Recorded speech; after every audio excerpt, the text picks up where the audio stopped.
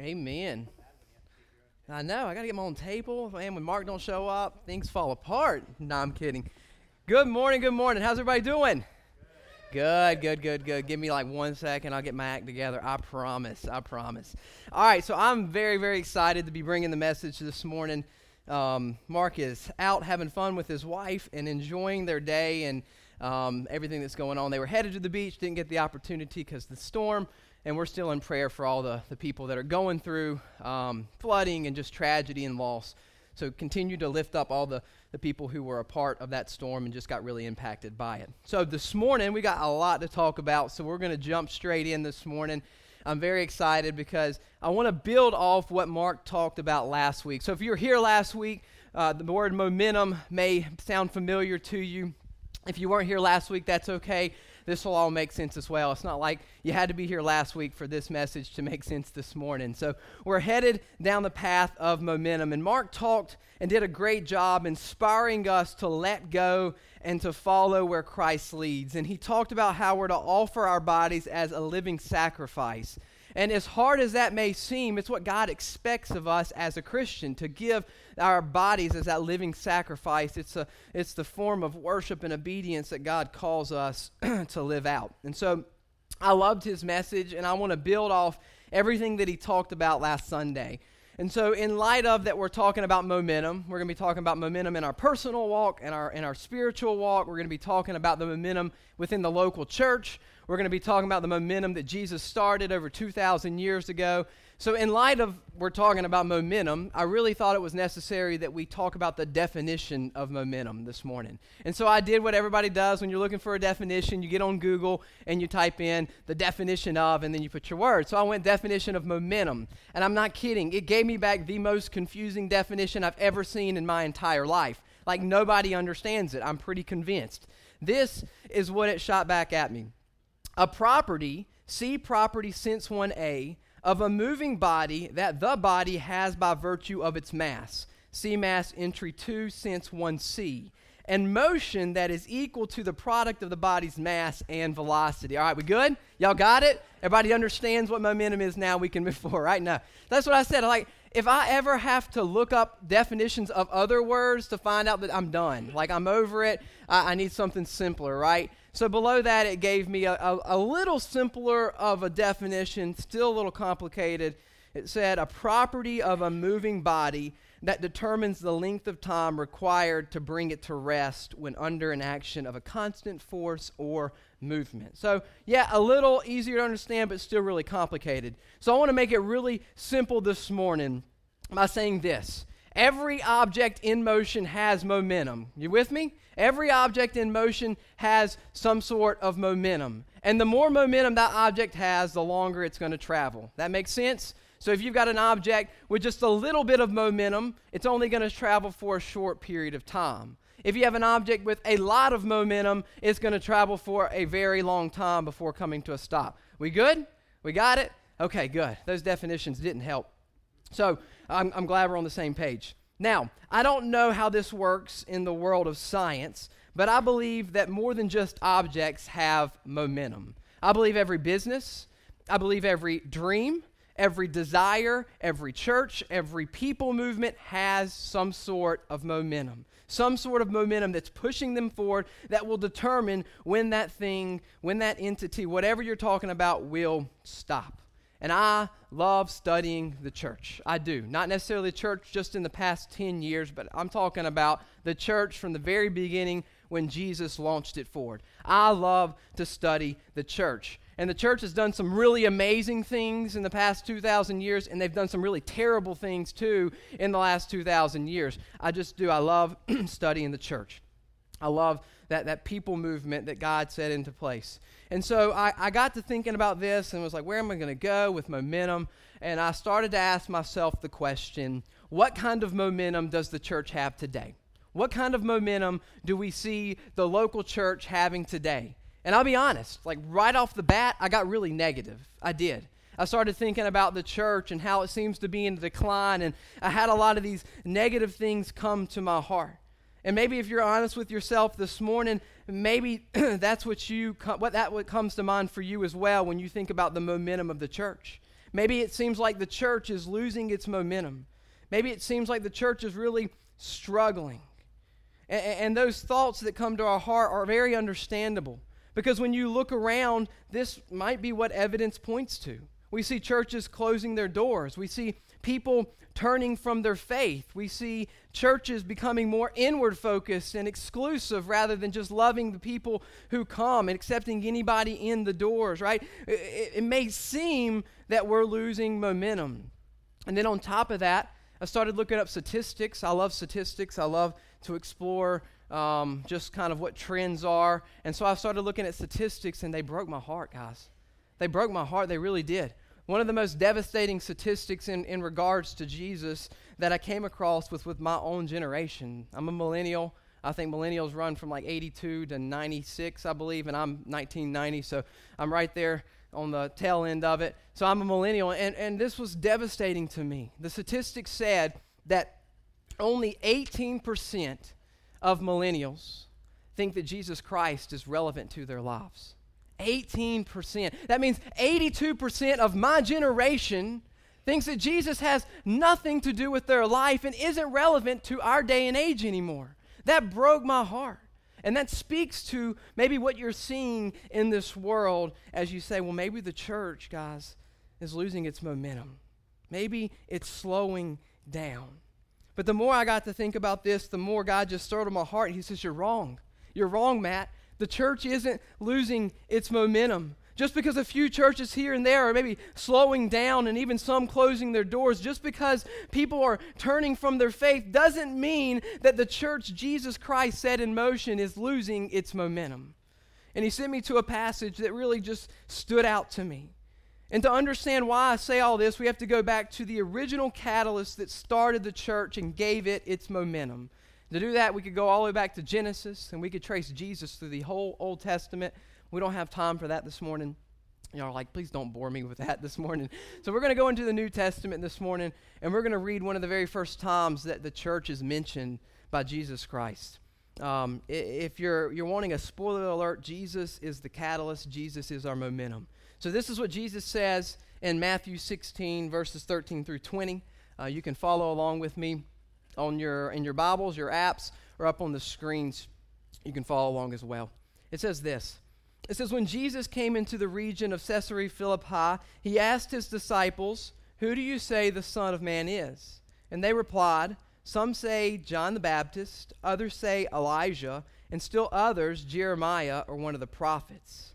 But what about you, he asked. Who do you say I am? And Simon Peter answered. I want to stop there. Simon Peter, if you don't know anything about Simon Peter, he always opens his mouth, right? If you know anything about him through the whole New Testament, when he's like the first to jump in. He's gung-ho, and his mouth gets him in trouble. Now, if you know nothing about Simon Peter, that's okay, because you know that type of person, right? Like, we all have that friend who jumps in, and it's always got to, like, one-up you, right? Anybody got that friend who has to one-up you? Everybody's being nice today and not raising their hand. I was going to say, if your hand's not raised, maybe that's you. Right. It's me sometimes, I'll be honest. Sometimes I open my mouth too quickly. Simon Peter is always opening his mouth. The cool part is that for this one time, he gets it right. He really does. He says this, you are the Messiah, the Son of the living God. You are the Messiah, the Son of the living God. I love that. Jesus replied, blessed are you, Simon, son of Jonah. For this was not revealed to you by flesh and blood, but by my Father in heaven. And I tell you that you are Peter, and on this rock I will build my church, and the gates of Hades will not overcome it. I'll give you the keys of the kingdom of heaven, and whatever you bind on earth will be bound in heaven, and whatever you loose on earth will be loosed in heaven. And then he ordered his disciples to not tell anyone that he was the Messiah. I love this passage. You want to know what started the church. You want to know what the catalyst was. His name is Jesus Christ, the Son of God, the living Messiah. Jesus is where we get our momentum. It all starts and it all ends with Jesus. That momentum he gave us is everlasting. It's not going to stop. It's not going to slow down. It's not one of those things that eventually is going to come to a halt. It'll come to a halt when Jesus returns. And then that's another whole kingdom coming in. And that is so exciting. The gates of hell will not prevail against the church. That gets me excited, and I hope it gets you excited to know that we're a part of something that will never end, that we get to be a part of something that Jesus is going to push forward until he comes back. And on this rock, I'll build my church. Now, the word church is a very interesting word in this scripture. The word church here in Greek is ekklesia. And this is a little confusing, but that word ekklesia really doesn't mean church. It's a substitution that we filled in over the years. There's a very interesting story about that. If you're interested, you can come see me afterwards. I'll talk to you about it. But this is a substitution to help us to understand what Jesus was talking about. But the word ekklesia was not some religious term that we created to identify what Jesus was talking about. It was a very common term of the day. And it simply was a word that meant an assembly or a gathering of people. An assembly or a gathering of people. And I love that. It's not some building. It's not some physical entity. It's a gathering of people that's moving forward in time that will not be stopped. It's a new movement that Jesus Christ set into place. And on this rock, I'll build my gathering, my assembly, and the gates of hell will not prevail against it. This group of people, this gathering, this assembly is still pushing forward today. It's not lost its momentum. It's not going to stop, and it's going to keep on. Jesus is our momentum. It starts and ends with Jesus. So if 4,000 more churches close this year in the United States, it's not going to stop Jesus. It's not going to stop his gathering, and it's going to push forward.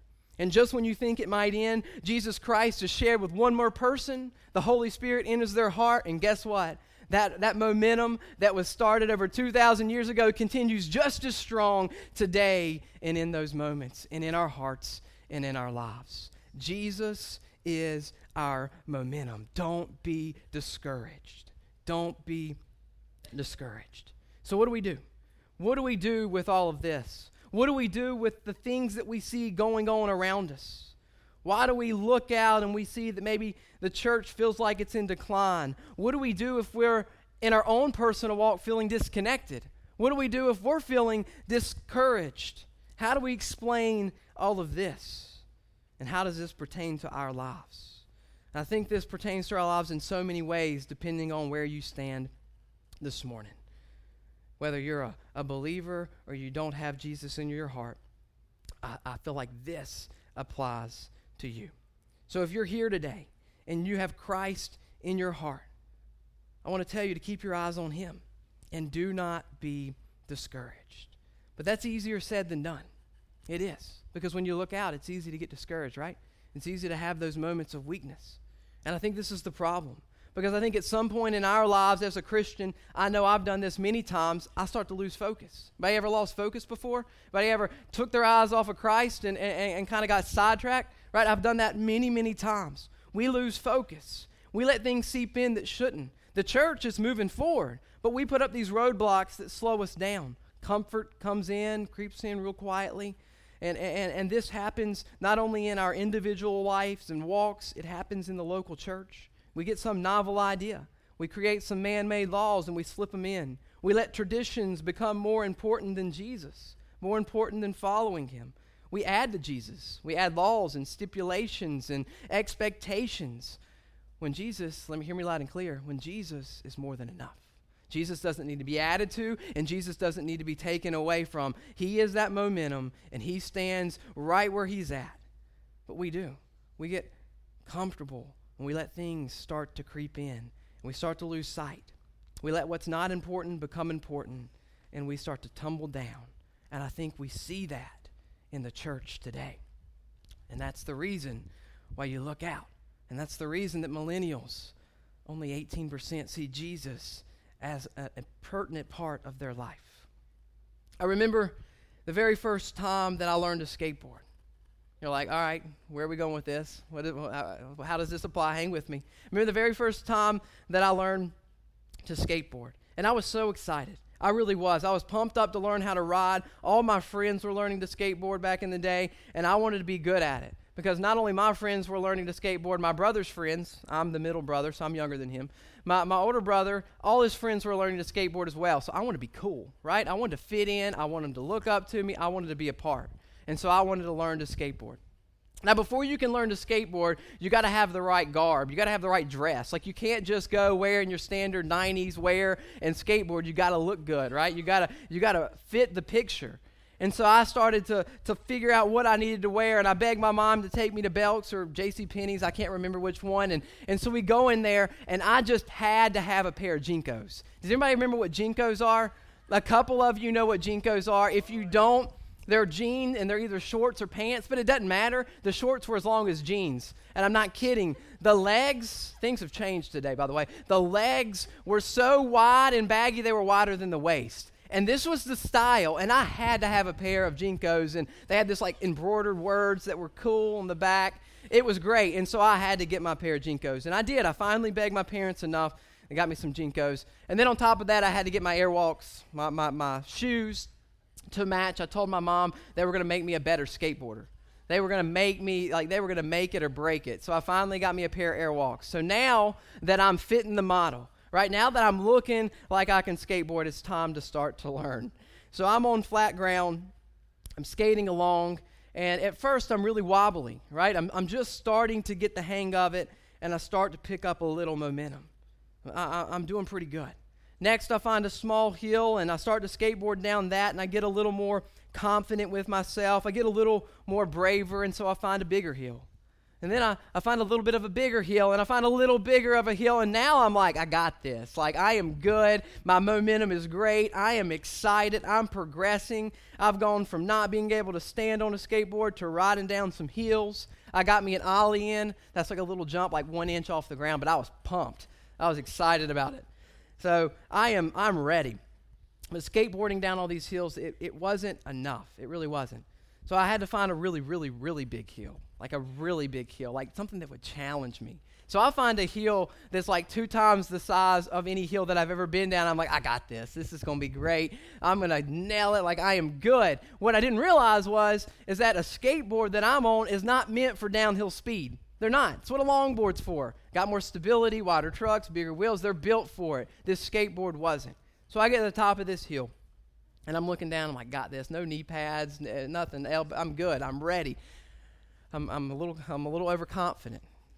And so I'm at the top of this hill, and I start skateboarding down, and I'm picking up speed, and my momentum's good, and the breeze is blowing my hair, and it's wonderful. I'm great. I'm excited. I get a quarter of the way down. I'm picking up more speed. Momentum is good. I get about halfway down that hill, and I am booking it. And all of a sudden, the board starts to wobble like this. I mean, it is wobbling, and I'm like starting to freak out. It's called speed wobbles. It's a thing when you go too fast on a small skateboard. I am wobbling, and my heart is stopping. I'm like, I'm done. This is it. I'm going to die, or if I don't die, my mom and dad are going to kill me. So it's over.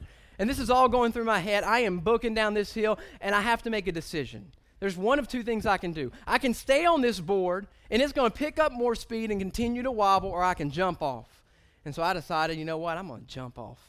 Now, let me tell you, jumping off on a skateboard, going down a hill when you're going really fast, and you're still on the hill is not a good idea.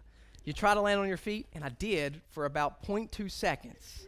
Landed on my feet, and it was just like, doom. Dude, I was just tumbling down that hill, getting skinned up all the way down, and finally, I came to a stop, like a dead stop. And I just see that skateboard, and it just keeps on going, right? That skateboard's momentum just down the hill, up the next, and it's gone. It's gone. My momentum stopped, not only physically in that moment, but my momentum to get back on a skateboard was gone for a very long time. A very long time. I was terrified to get back on a skateboard. My momentum just stopped. So why do I tell you this silly story? Well, I hope it helps you to remember the next point that I make. Because I believe this story is kind of like our walk with Christ. You see, maybe your relationship with Christ right now is going really well. Maybe you're starting to pick up some good speed and some good momentum, right? Like things are good, you're sharing, you're growing, and all is well, and it's exciting. Everything's good. You're confident. But then something happens. You pick up a little too much speed, right? And things start to get a little scary. Maybe Jesus asks you to do something that you don't think you can do, and you're afraid to do it. And so it feels like the life is just wobbling, right? Things are getting scary. Maybe you go through a hardship or a tragedy in your life, and you're blaming it on God. Things are tough. Maybe you get hurt by someone who's your good friend, who's a Christian, or maybe you get hurt by a church. And that momentum you had, that excitement you had, starts to get real scary. And you make a choice. You can stay on or you can jump off. And so maybe you choose to jump off that board. And when you do, just like I did, you go tumbling down. It may feel like your momentum just stops all of a sudden and things kind of go out of control. It may feel like your life is just spiraling and you don't know how to stop it. And maybe that's where you feel like you are today. Maybe that's you. Maybe things are out of control. Maybe things are really, really hard right now for you. And then you look out and you see local churches struggling. You see people stepping away from their faith. You see your friends maybe doing things that you know that they shouldn't, even though they're a Christian. You start to feel really disconnected. And maybe you start to ask the question, is this Christ thing really real? Like, what am I doing? It's like spiraling out of control. And then we start to become ineffective and we stop growing.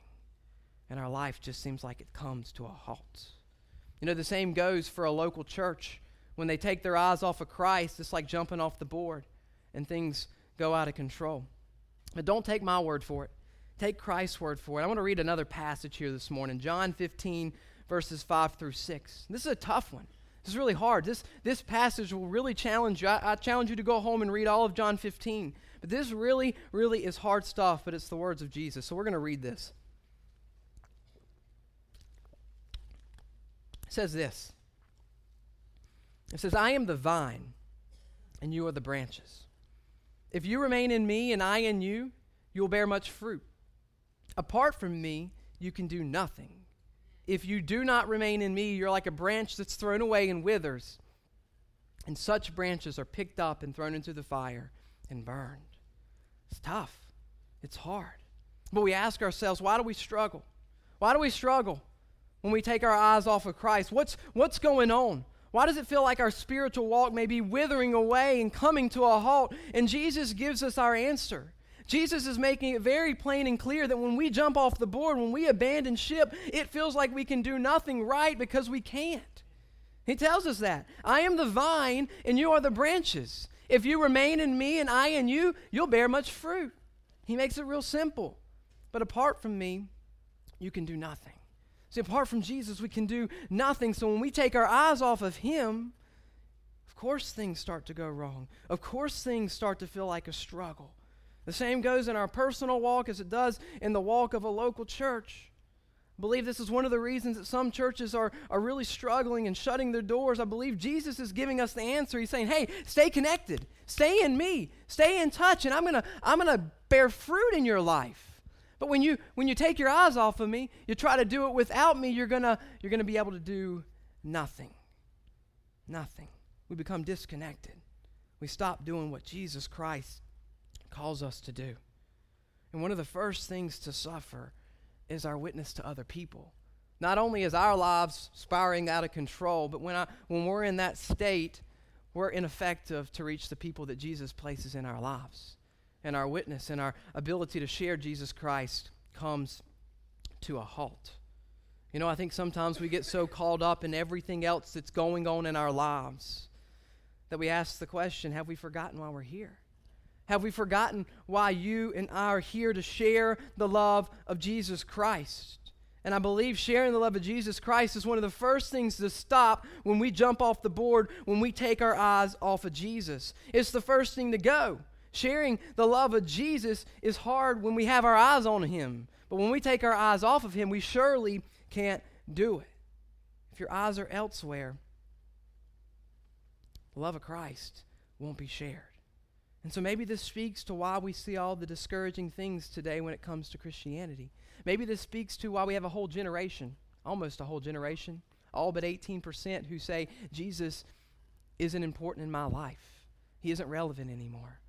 It's because you and I'm guilty in this, have forgotten why we're here and what we're called to do, to share that love of Jesus Christ. Maybe we're putting out the wrong model. Maybe we're putting out the wrong witness. I don't know. But it has to be the case that Jesus says, if you are in me, you will bear fruit. And if you're not, you won't be able to do anything. maybe this speaks to why we see what we see today. So how do we make a change? I've been reading quite a bit lately. I love to read. I've been reading some really, really good stuff, and I've been reading some stuff that maybe I haven't liked as much. But I came across this article on an atheist. And I'll go out on a limb and say this is the favorite quote that I've ever heard from an atheist. And you're like, why in the world would you have a favorite quote from an atheist? It's because he calls us out. Like, he's real. He calls us out on this stuff. It hit me right in the heart. It really did. So this guy, you may not know that he's an atheist. His name is Penn Jillette. He's a pretty profound speaker right now and trying to push atheism forward. Very, very discouraging, but I think God's working on his heart in light of this comment he makes. Anybody know who Penn and Teller are? The magicians, right? Penn and Teller. Penn's the tall guy, Penn Jillette. He's the atheist that I'm speaking about. This is what he says. Listen to this. I've always said I don't respect people who don't proselytize. Now, proselytize is a fancy word for sharing your faith, okay? So you need to know that. I've always said I don't respect people who don't share their faith. I don't respect it at all. If you believe there is a heaven and a hell, and people could be going to hell or not getting eternal life or whatever, and you think it's not really worth telling them because it would be socially awkward, how much do you have to hate someone to not share your faith? How much do you have to hate someone to believe everlasting life is possible and then not tell them about it? Wow. Isn't that the truth? Isn't that the truth? We have the greatest gift to give. We have the greatest bit of knowledge to share with this world, and yet we let things come between us. How often do we let other things in our lives become more important than Jesus? More important than sharing the one thing that he called us to do? How often do I let something as silly and dumb as this cell phone stop me from going where Jesus calls me to go, right? How often does this distract and consume us and become more precedent than Jesus in our lives? How often do other things that you do on a regular basis become more important than what Jesus is calling us to do? Obviously, this atheist sees it. He sees it. He's like, you guys got the greatest gift. He's like, I don't believe it, but you guys got the greatest gift to share, and you don't share it.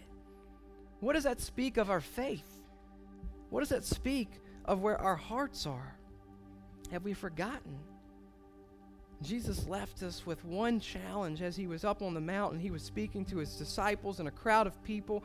He tells them to go, make, baptize, teach.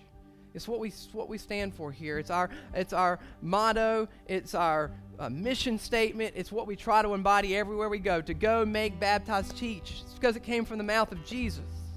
He says, go and make disciples of all nations, baptizing in the name of the Father and the Son and the Holy Spirit, and teach them to obey the commands I've given you. It's our calling. It's what Jesus has set in front of us to do. Have we forgotten? Have we become so politically correct that we feel like we can't share our faith? Has the church become so scared of offending someone that we choose not to tell them about the one thing that will save them? It's heartbreaking, and I'm guilty. And I'm so glad that Penn has called us out on it. Drive straight to the heart. Where are our priorities? And this absolutely is the truth at times when I look out.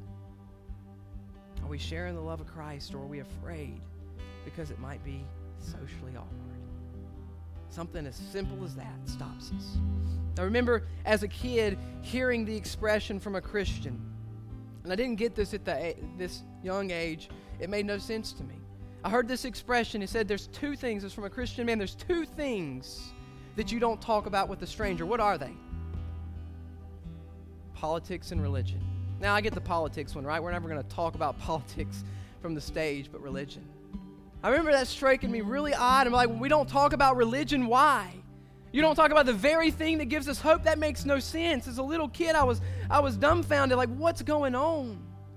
But is that the model that we've built our lives on? Are we afraid to tell people about the one thing that can bring them hope, salvation, eternity, so much more? We're afraid. Is that really what we believe? Because sometimes it looks like it. Christ's momentum, it's pushing forward. But But these things, they slow our momentum down. So what's your momentum look like? If you have Christ in your heart this morning, maybe lately you felt like your momentum has come to a halt. Maybe you feel like you're just spiraling out of control. I challenge you, would you be willing to jump back on? Would you be willing to jump back on the board? Because it's moving. When I fell off that board, it kept on going straight. Christ keeps moving forward. He's going to move forward until he comes back.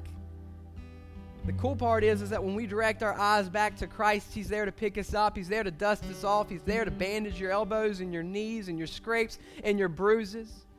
He's there to pick you up right where you left off. Would you be willing to do that? Would you be willing to just let Christ be that center of your life again? To find where Christ is working in your life and in your community, and to step up and to serve and be a part of kingdom building. That doesn't just mean the serving opportunities that are here on Sunday. We got plenty of those. We got plenty of opportunities Sunday and Tuesday and all the other activities we do. We'd love for you to be a part of those. Stop at the kiosk, check those out. But there's more to it than just that. There's more to it than when we're just in this building. That means taking the opportunities in your own environment, in your work, in your neighborhood, at the gym you go to, taking things on your shoulders to share the love of Jesus Christ everywhere you go. Sitting down with that coworker, sharing Jesus. Inviting the neighbor family over and encouraging them and sharing the love of Christ. It's inviting people to come and celebrate with us at church. Jesus has not stopped moving. So just jump back on. Just jump back on. I want to finish up this morning in Romans 12. Mark read Romans 12, 1 and 2 last week about giving our bodies as a living sacrifice. So I want to pick up where he left off. Romans 12, verses 3 through 8. For by the grace given me, I say to every one of you, do not think of yourself more highly than you ought, but rather think of yourself with sober judgment in accordance with the faith God has distributed to each of you. For just as each of us has one body with many members, and these members do not all have the same function, so in Christ, though many form one body, each member belongs to the others. We have different gifts according to the grace given to each of us. If your gift is prophesying, then prophesy in accordance with your faith. If it's serving, then serve. If it's teaching, then teach. If it's to encourage, give encouragement. If it's giving, then give generously. If it's to lead, do it diligently. If it's to show mercy, do it cheerfully. Step up. The church, the gathering, it's moving forward. And so can you. Just jump back on. Like Mark said last week, just let go of your seat. Let go of what you're hanging on to and let Jesus be the one that guides and directs your life. Find a place to serve. Find a place to be a part. Find a place to step up. If your gift is prophesying, prophesy. If it's serve, serve. Teaching, then teach. Encourage, then encourage. If it's giving, then give. If it's leading, then lead. Whatever your gift is, use it. Just use it. Let God use your life. You want to talk about how to build momentum in your own life? Just apply these things. Just simply apply them. Let go and let Christ be the thing that pushes you forward. So church, I think we've gotten comfortable, and it's time to get uncomfortable.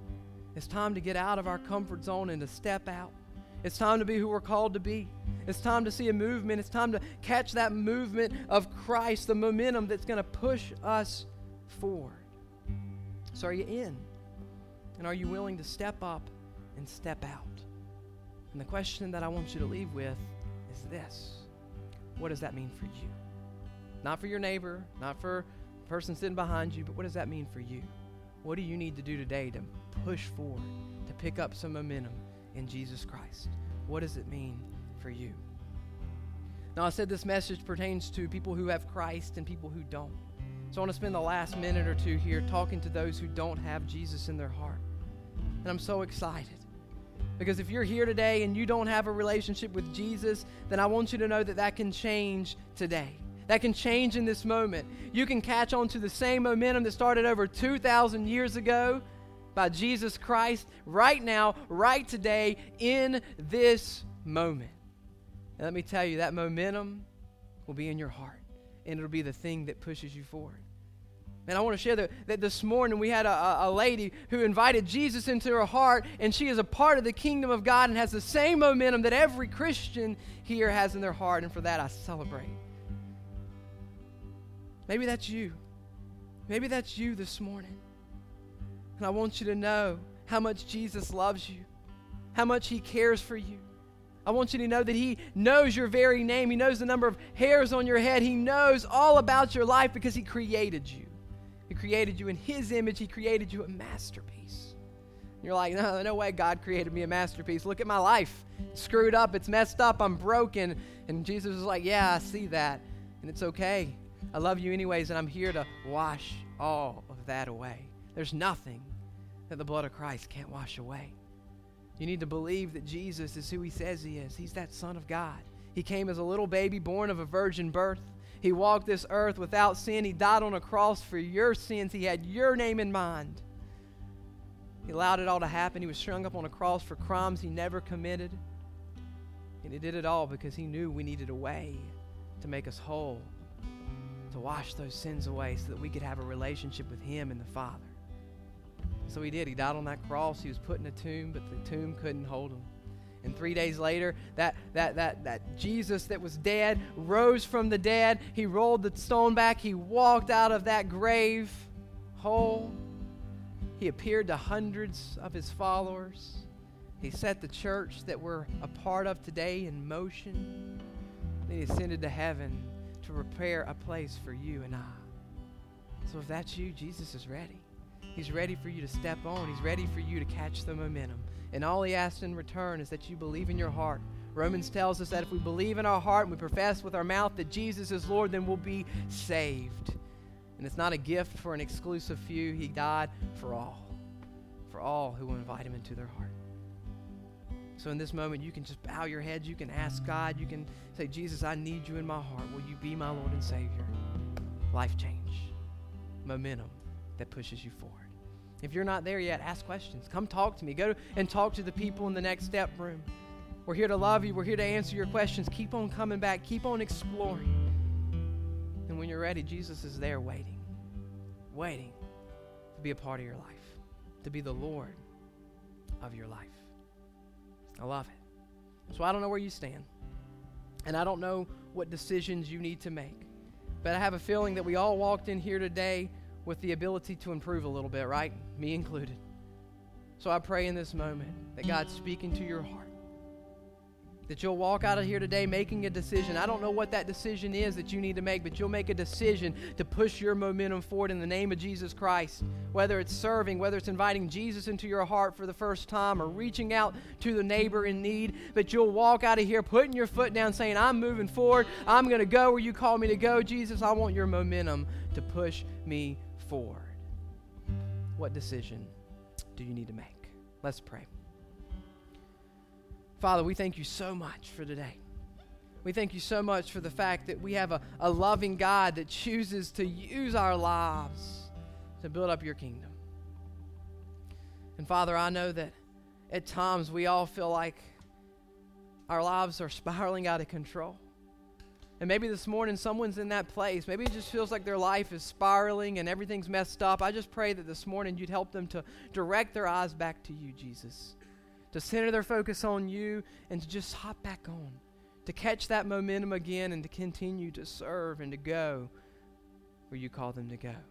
Father, I pray this morning that if there's someone here who doesn't have a relationship with you, that this morning they'll just know that you're real and that you love them, and they'll be willing to invite you into their hearts. And then they'll catch that same momentum that started so long ago, Jesus, that you set into motion that's going to change and continues to change this world. Father, don't let us be discouraged by the things we see, but let us be a part of changing them. Let's be a part of changing that generation where only 18% believe that you're relevant. Let's be a part of changing it. Let's not just sit back and say, well, that's the way it is. Let us be a part of the change, a part of sharing your faith to the ends of this earth. So we love you. It's in Jesus' name we pray. Amen.